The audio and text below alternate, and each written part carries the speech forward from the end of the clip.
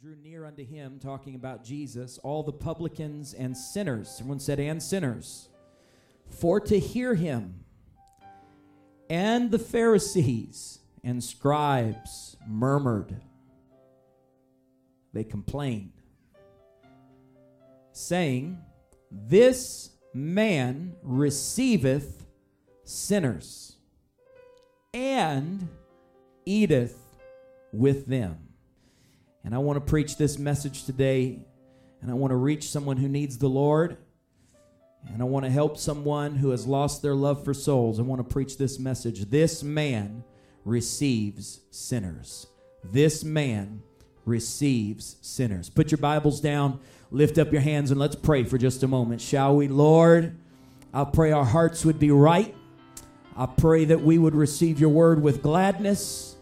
I pray, oh God, that we would build on the atmosphere of faith and worship that has already been built in this place. I pray that we would continue in that flow of the supernatural. I pray the power of God would move in this place. I pray the waters of baptism would be stirred and that there would be an anointing in those waters, that there would be miracles in those waters. I give you praise. And everyone said, in Jesus' name. Go ahead and clap your hands to the Lord one more time and wake yourself up. Wake yourself up. Somebody lift up your hands, lift up your voice. We're fighting just a few spirits right now. I need a prayer warrior to help me pray. Lord, every spirit that would come against this service, I rebuke it in Jesus' name. And I plead the blood of Jesus. In Jesus' name. Amen. Thank you for standing. You can be seated. We jump into the Gospel of Luke, and here we find Jesus teaching, as he often did, but not only was he teaching, he was fellowshipping. And as he taught, publicans, which were hated tax collectors, that's what publicans were.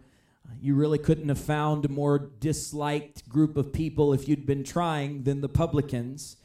And that's exactly who Jesus was teaching and preaching to and breaking bread with. And then there were other sinners there as well, and they gathered in to hear what he was saying and to feel the anointing that would radiate from him when he would preach and teach. And this stirred a lot of anger among the scribes and the Pharisees, who were the super, ultra, mega religious people of the day. They considered themselves to be far superior to common people. They considered themselves to be far more important than rank sinners. And almost as if they were cursing. It was like curse words coming off of their lips. They said despitefully, this man receiveth sinners. This wasn't a compliment. This wasn't an exclamation of joy. This was a complaint. And they said not only does he receive them, he lets them come near him, he interacts with them, but he eats with them too. Now the scribes and Pharisees would have snubbed their nose at sinners. They would have turned their back on sinners. This was a part of their culture. It's exactly what they would have done. But Jesus broke all of those things down to show that he cares about hurting, broken, sinful people. Those are the people that he came for in the first place. And this may not strike you as a profound statement, but this simple exclamation that this man receives sinners changed the world. First of all, you need to understand that sin is a big deal. Sin is a real problem. Sin separates us from God. Sin keeps us from heaven. Sin keeps us from having a right relationship with God. And so it's a big deal when Scripture says in Romans 3:23 that all have sinned and come short of the glory of God. By the way, that includes the scribes, it includes the Pharisees, it includes me, it includes you, it includes your neighbor, it includes your mom and your dad and your brother and your sister and your kids and your grandkids. Everyone has sinned and fallen short of the glory of God. Sin is not a problem that is just for the poor or just for a certain minority. Every single person born into this world is born with the curse of sin on their life. The psalmist lamented. He said, behold, I was shapen in iniquity, and did my mother conceive me. We are born, literally born into sin. And so to be a sinner is a problem that everyone faces from birth. Sin is a spiritual disease that needs a spiritual remedy. And the Bible warns us that the wages of sin is death. And even Jesus warned us over and over again that eternal judgment in hell awaits unrepentant sinners. By the way, I'm just going to pause and preach something. I'm going to give you some of that tough preaching that I was talking about a minute ago. Hell is not a figment of a preacher's imagination. Hell is not an unbiblical doctrine. Hell is not something that preachers made up a long time ago to scare people. Jesus talked about hell more than any other preacher. Yes, he did. The New Testament talks about hell more than the Old Testament talks about hell. If you take hell out of the equation and you choose to believe the lie that hell is not a real place, or if it is real, it's just a big party boat where all the sinners go to stay high all the time and drink all day and all night, and they just get to go do whatever they want to do. No, hell is going to be a terrible place of eternal fiery judgment. It's going to be an awful place. And when you take hell out of the equation, you cheapen the blood of Jesus, because Jesus did not shed his blood so that sinners could get on a party boat and get high for all of eternity. No, Jesus came and suffered and bled and died, and the crown of thorns was thrust on his forehead. He took stripes on his back so that you could be saved from the fires of hell and you could spend eternity with him in heaven. That's exactly why Jesus came. Why would Jesus come and go through all of that if hell was just a party boat where everyone could go and just have a good time? But I've got good news for someone today. The one individual who has the remedy for a sin-sick soul is not in the rejecting business. When they said this man, they didn't even know exactly who they were talking about. They knew his name, but that's about all they understood, because this man was Jesus Christ, who towered above all men, holy, pure, righteous, separate, undefiled, blameless. And even this man who was completely without sin, he received sinners unto himself. This man who committed no evil in his lifetime, born of a virgin, this man received sinners and he loved them. He talked with them. He healed them. He prayed for them. He fed them. This man who is no other than the eternal God, before whom all the angels veil their faces, he received sinners. Isaiah prophesied that a child would be born, and his name would be called Wonderful, Counselor, the Mighty God, the Everlasting Father, the Prince of Peace. Jesus was and still is the bread of life, the light of the world, the door to salvation, the resurrection and the life, the Alpha, the Omega, the beginning and the end, the King of glory, the Prince of Peace, the mighty God in Christ. This man, this God-man, manifest in the flesh. This man, he received sinners. If he can receive them, then we can too. 1 Timothy 2:5. For there is one God. Someone shout that with me. For there is one God and one mediator between God and men, the man Christ Jesus. Colossians 2:9. For in him Jesus dwelleth all the fullness of the Godhead bodily, and ye are complete in him which is the head of all principality and power. This man receiveth sinners. These scriptures show us that Jesus was and is our advocate and mediator. He was the fullness of God, our completion, and the head and ruler of all things. He is the friend that sticketh closer than a brother. He's the Prince of Peace. He's the healer, the deliverer, the way maker, the storm calmer. His name is Jesus, and he's in this building right now. His spirit, the same spirit that raised Christ Jesus from the dead, is in this building right now. And he is not in the sinner rejecting business. He is in the receiving business. Hallelujah, hallelujah, hallelujah. Somebody who's been delivered from sin ought to clap your hands and shout. Somebody who's been set free ought to lift up your voice as a mighty testimony that God brought you out. He did not reject you.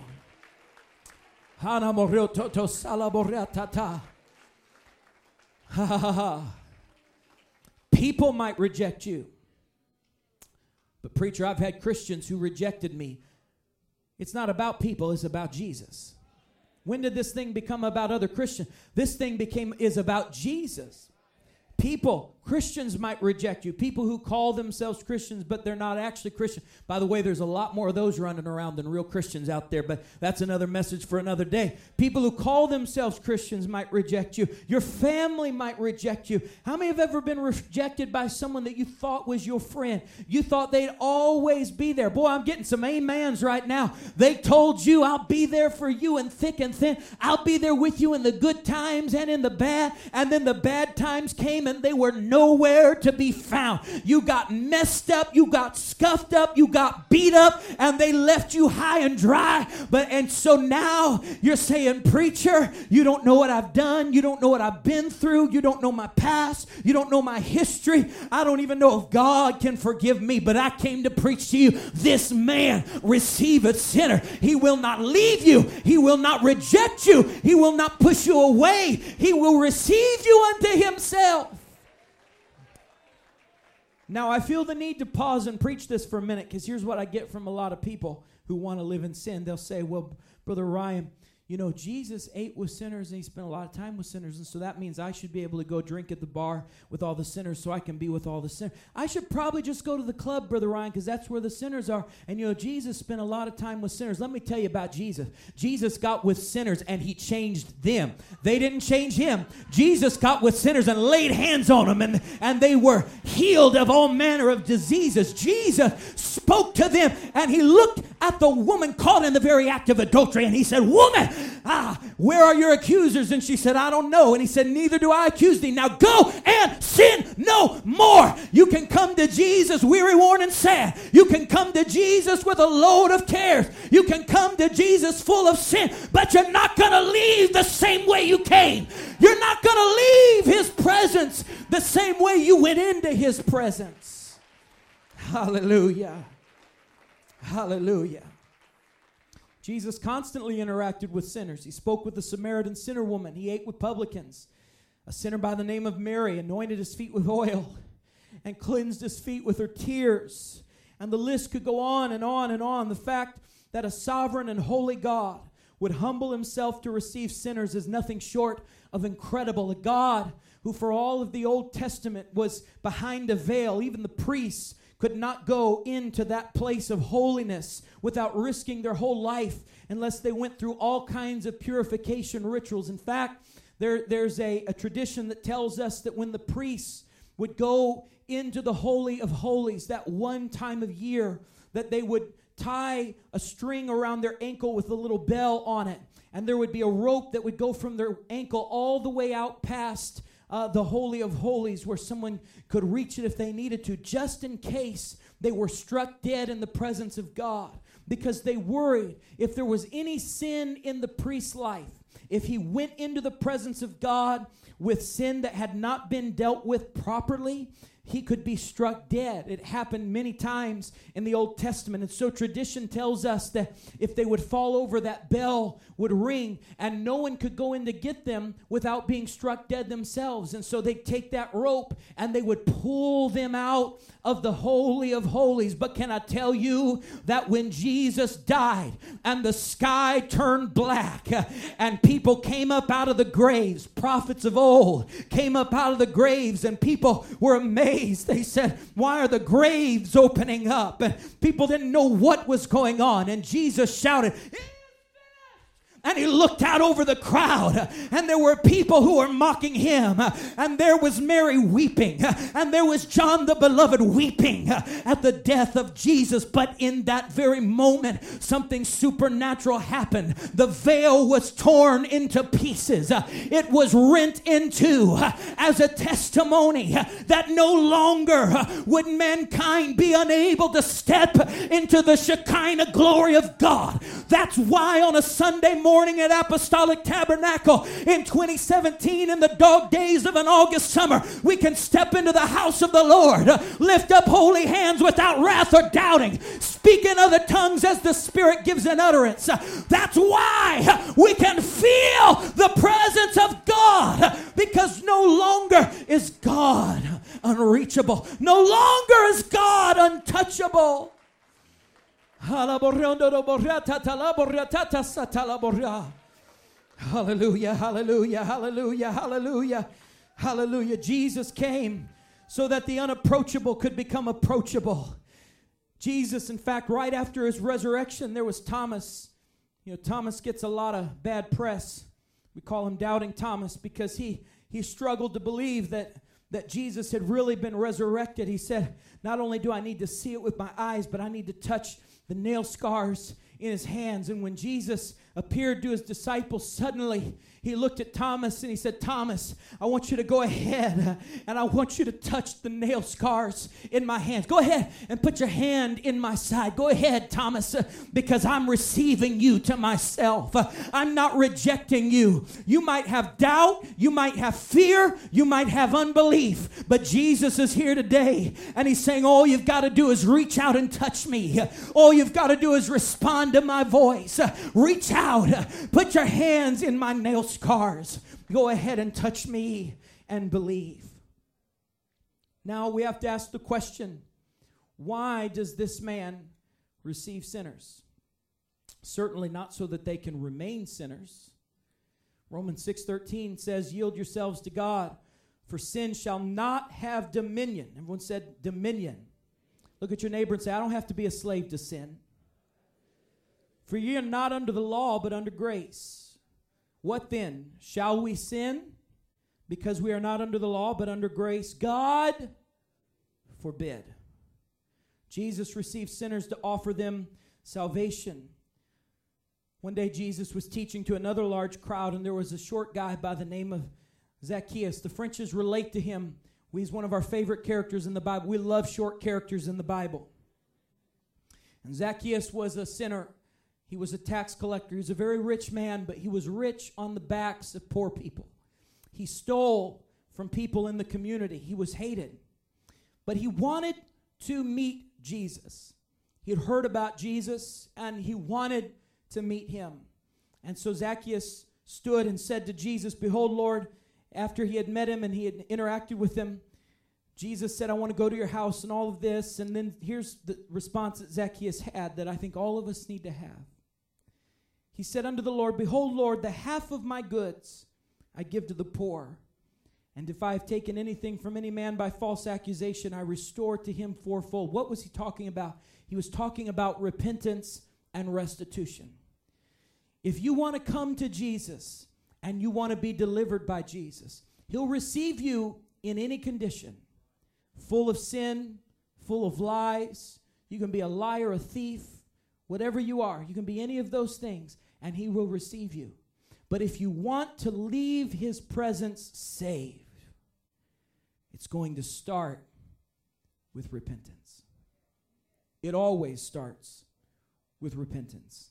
Zacchaeus was changed by his encounter with Jesus. Jesus always receives those who seek him. He'll never turn anyone away, but he requires that there be a change if they are going to be saved. Some reject the change that he requires. One of the stories that always jumps to my mind is the story of the rich young ruler. How many remember the rich young ruler? He came to Jesus and said, what must I do to inherit eternal life? And Jesus went through the list of 10 commandments and different things and the law. And he said, Jesus, I've been doing all those things since I was a youth. That always makes me laugh little bit. That's how young people talk. Here he is, a rich young ruler, and he's talking about his youth like it was a long time ago. That's how young people do, isn't it? Back when I was young, 3 days ago. And so the rich young ruler goes through this list of all these things, and then Jesus says something very interesting. He said, this one thing that I require, you need to love the Lord with all your heart, with all your soul, with all your mind, all your strength, and all. And then, by the way, after all of that, I know you're rich, but you need to go sell all that you have, give those to the poor, and then come and follow me. Now, I don't think that Jesus, and in fact, I know Jesus doesn't require that we all go sell everything that we have. Someone just say, thank you, Jesus, hallelujah. Because some of y'all are counting the cost right now, just like that y'all about to get up and go. But here's the problem. If you love your riches more than Jesus, you do need to do something about it. And Jesus immediately perceived that there was one thing that this young man loved more than him, and that was his stuff. There's always that one thing that we have to give up. It's always something. Everyone has something. Maybe you don't have money, but it can be something. Maybe it's your addiction. Maybe you love alcohol more than Jesus. Maybe you love drugs more than Jesus. Maybe you love fornication more than you love Jesus. Oh, we're going to just preach it hard, aren't we? Maybe you love adultery more than you love Jesus. There's always something that people love a little bit more than they love Jesus. And that's the very thing Jesus is going to look at you in this altar. He's going to say, if you want to follow me, if you want to inherit eternal life, that's what you're going to have to get out of your heart. You're going to have to get that out of your life. You're going to have to smash your idols in the altar. And then you can follow me and you can be saved. Jesus said in another place, he said, for the Son of Man has come to seek and to save that which is lost. That's the whole reason Jesus came. All of this, Hebrews 11:6, he is a rewarder of them that diligently seek him. If you seek Jesus and you do it with a sincere heart, he'll always receive you. Jesus said that he came to give life, but not just life. He came to give life more abundantly. You know what that word abundant means? It really means that at its root, it means favor. God wants to give you a life of favor with God. He wants to give you a life where you have blessings and peace and joy and righteousness in the Holy Ghost. He wants to give you a life that is better than anything this world can offer you. Not only that, Jesus came to offer us a place in his kingdom which is in heaven. John 3:5, verily, verily, I say unto thee, except a man be born of water and of the Spirit, he cannot enter into the kingdom of God. And so we have to be born of the water and the Spirit. But the good news is that he's preparing a place for us right now in glory. He's getting a place ready for you right now. He's preparing it. He's getting it ready for you. But all you have to do is be obedient to him. He'll receive you whatever state you're in. But he doesn't just offer to receive you and love you. He offers to change you if you'll let him change you. God will not force change on you. Did you know that? The government will. You just try going 90 miles an hour out here and see how long that goes. Brother Lewis will find you fast. Yeah, the government will force change on you, but God will not force change on you.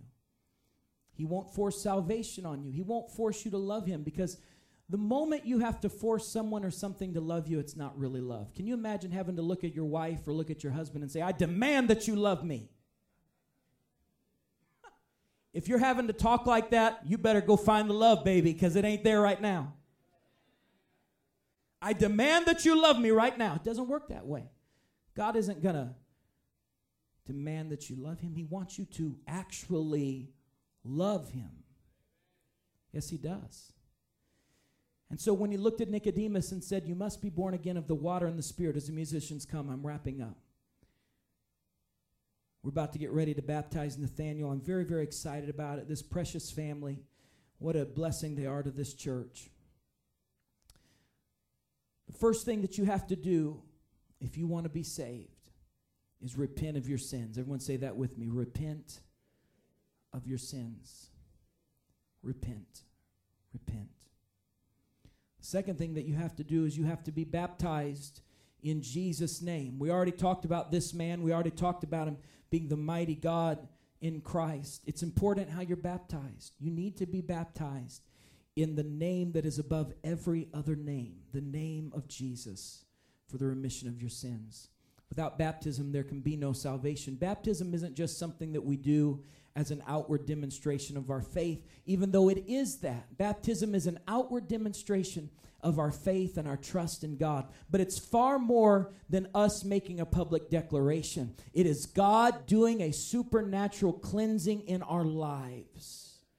The moment of baptism. And then there's a third thing that many people overlook, and that is that you need to receive the gift of the Holy Ghost, speaking in other tongues. Every time in the New Testament when they received the Holy Ghost, the evidence was always that they spoke in other tongues as the Spirit gave the utterance. The gospel is the death, the burial, and the resurrection of Jesus. When we repent of our sins, we're dying to the old man. We're dying to our carnal desires. That means we have to crucify the things that we like, things that have gripped our hearts. And I can feel right now, as I'm preaching, I can feel the grip of addiction that's tugging on some people. You want to receive this word, but your love for other things, addictions, are pulling at you, and they're pulling you away from Jesus. Just like that rich young ruler, there are things that are pulling you away from this altar right now, but you better crucify them in this altar and say, Lord, I want to love you more than I love my stuff, more than I love my addictions, more than I love my sin. I love you more than all those things, Lord. That's the death. You're dying to the old man. The burial is baptism. We're literally buried with him in baptism. And the resurrection is speaking in other tongues. That is where the power comes from. That's why the scripture says the same power that raised Christ Jesus from the dead is dwelling inside of you. The same power.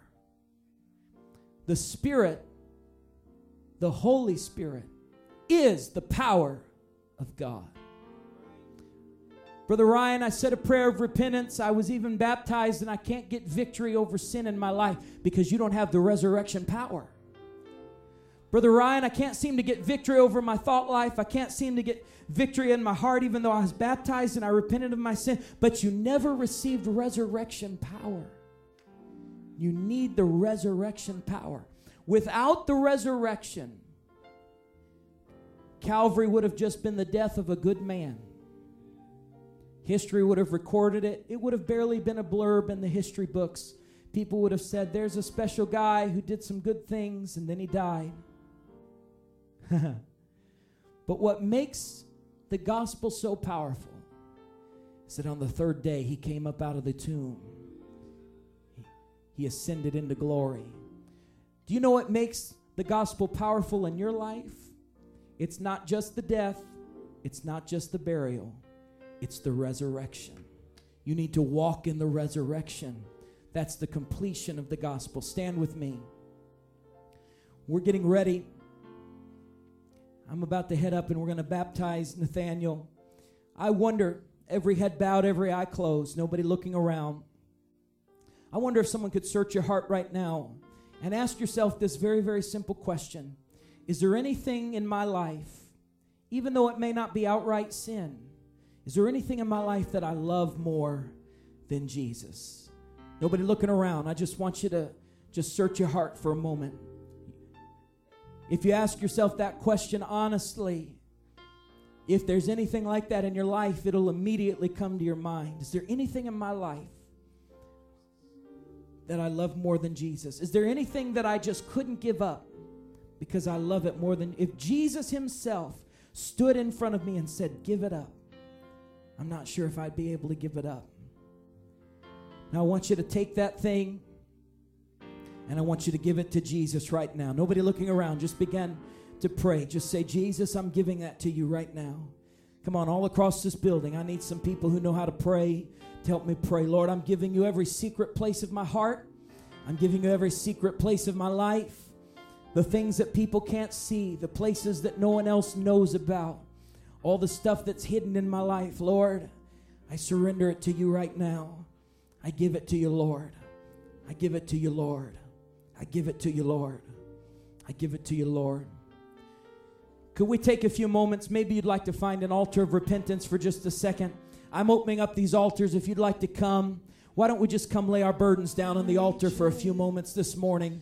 The waters of baptism are about to be stirred.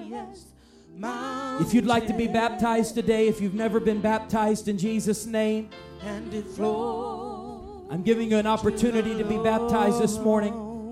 But before we do that, we need to come and lay our sins down on the altar. He'll receive you. He won't reject you. He's not going to leave you. Oh, from day to day, it will never lose its power.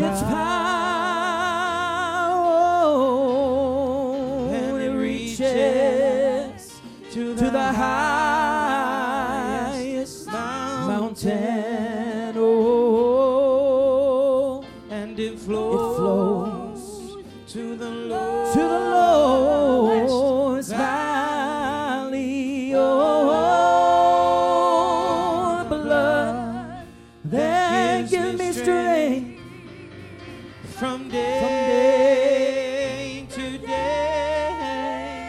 it will never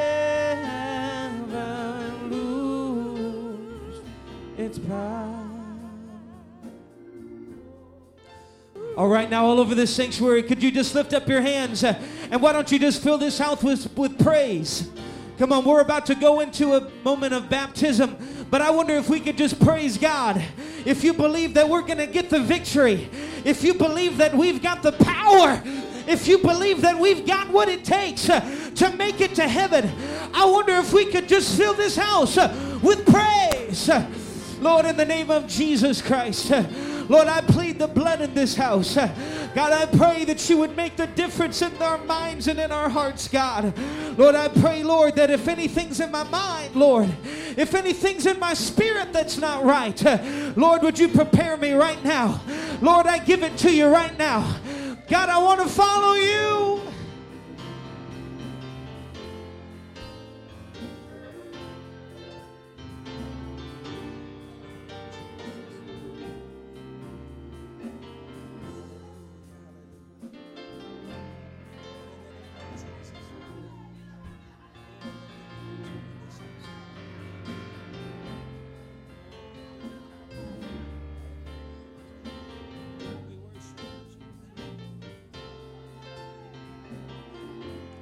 Amen.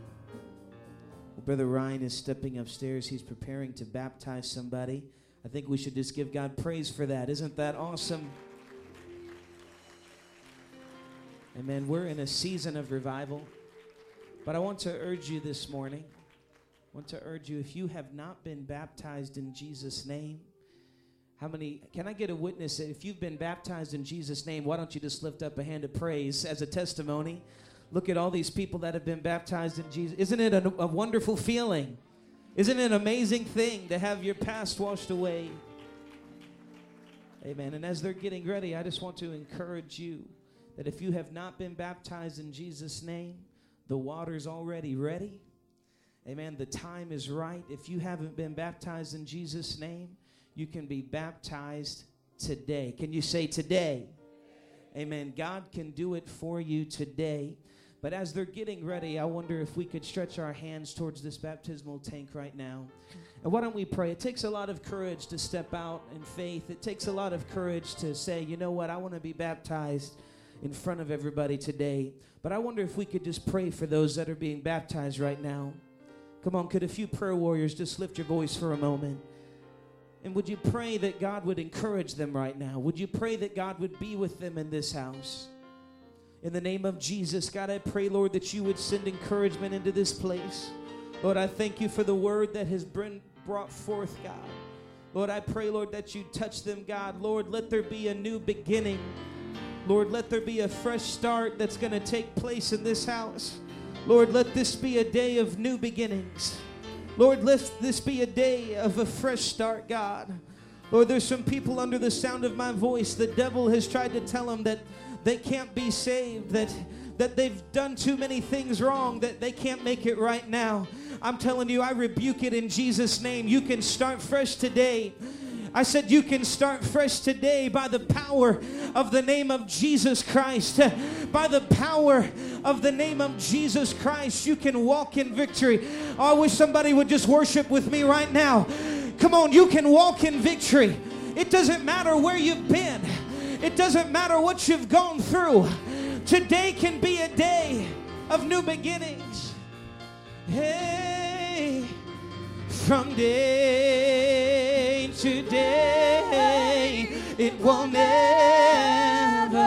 lose its power. If you know it, would you sing it with us? And it reaches to the highest mountain,